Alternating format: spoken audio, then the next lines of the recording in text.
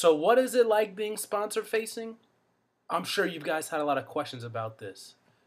So what is it like being sponsor facing? Coming up next.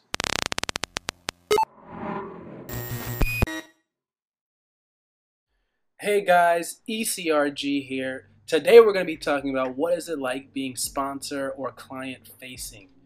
And of course this channel is through the lens of clinical research. So we're going to be talking about it in that lens. But obviously some of the stuff I might be saying can be applicable to your specific field. So what is it like being sponsor or client facing? Well, obviously they're the sponsor. They're paying for everything. They're paying you to do the work. So they control everything. So that obviously has an effect. Whoever is paying for it gets to say what's going on and what's going down. So if they want to change something, it gets changed, no questions asked. And that's that. That's pretty much the end of it. So the reason why I'm doing this video is because a lot of you guys asked the difference between, what's it like being on the project management side of things versus what is it like being on the more clinical operations side of things. And you've got on the clinical operations side, you've got roles like clinical trial assistant. Sometimes they even call it clinical research assistant. You've got roles like CRA. You've got roles like in-house CRA. And all the way on up, lead CRA, clinical trial manager, et cetera, all the way on up. On the project management side of things, you've got roles like project coordinator, project specialist, project management assistant, maybe even project management associate, project manager, project director, senior project director, executive director, all the way on up the chain. So, the roles are going to be different. Your responsibilities are going to be different. And the type of mindset you have to have on each side of things is going to be different. Because on the clinical side of things, you're not working with the sponsor as much. You're more so working with the sites. And that's a completely different relationship than it is working with the sponsor. And it takes two different mindsets to really have a good grasp of what's going on. On the clinical operations side of things, you're more telling the sites what to do. You're keeping them in line. You're making sure they're doing the right things. Kind of what you say goes. But on the sponsor client side, it's the other way around. They're telling you what to do because they're paying for it. And they're obviously the top dog on the food chain. They can tell the sites what to do too. But typically you're more of the liaison between the sites and the sponsor. The CRO is, that is.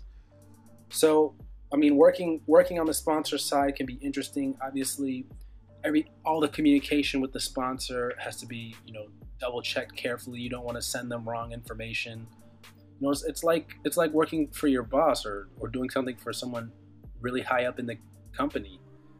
You want to make sure everything is perfect. You dot your I's and cross your T's. You don't want to make silly errors or stupid mistakes because they're the people paying for it. You don't want them to think negatively of you. Not to saying on the other side of things, on the clinical operations side, that you're not going to do that. But there's a little bit more stress involved dealing with the sponsor, dealing with the client, because you don't want them to pull their business and go elsewhere, which happens quite a bit. And it's very interesting reasons why that might happen. It could happen just because the project manager for the CRO and the client don't get along very well.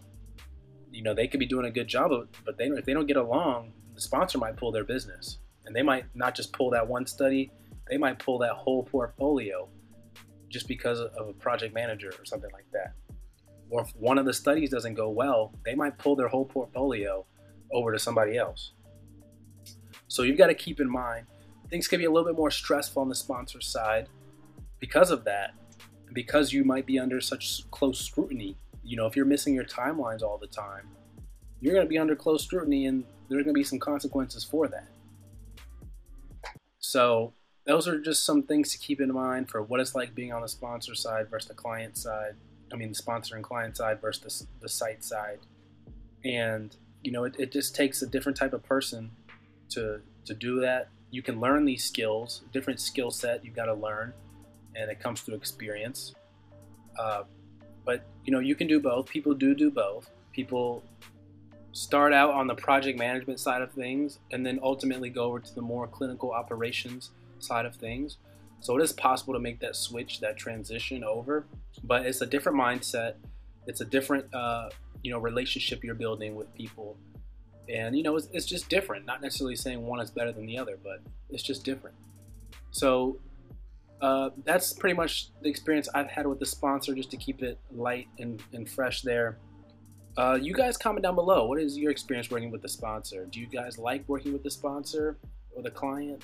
Do you like being that type of on that type of page, or do you like being on a different side of page where you're telling somebody else what to do and really checking on them? So comment that down below. As always, email us at eliteclinicalgroup@gmail.com. Like, share, subscribe, and that's it for today, guys. Take care.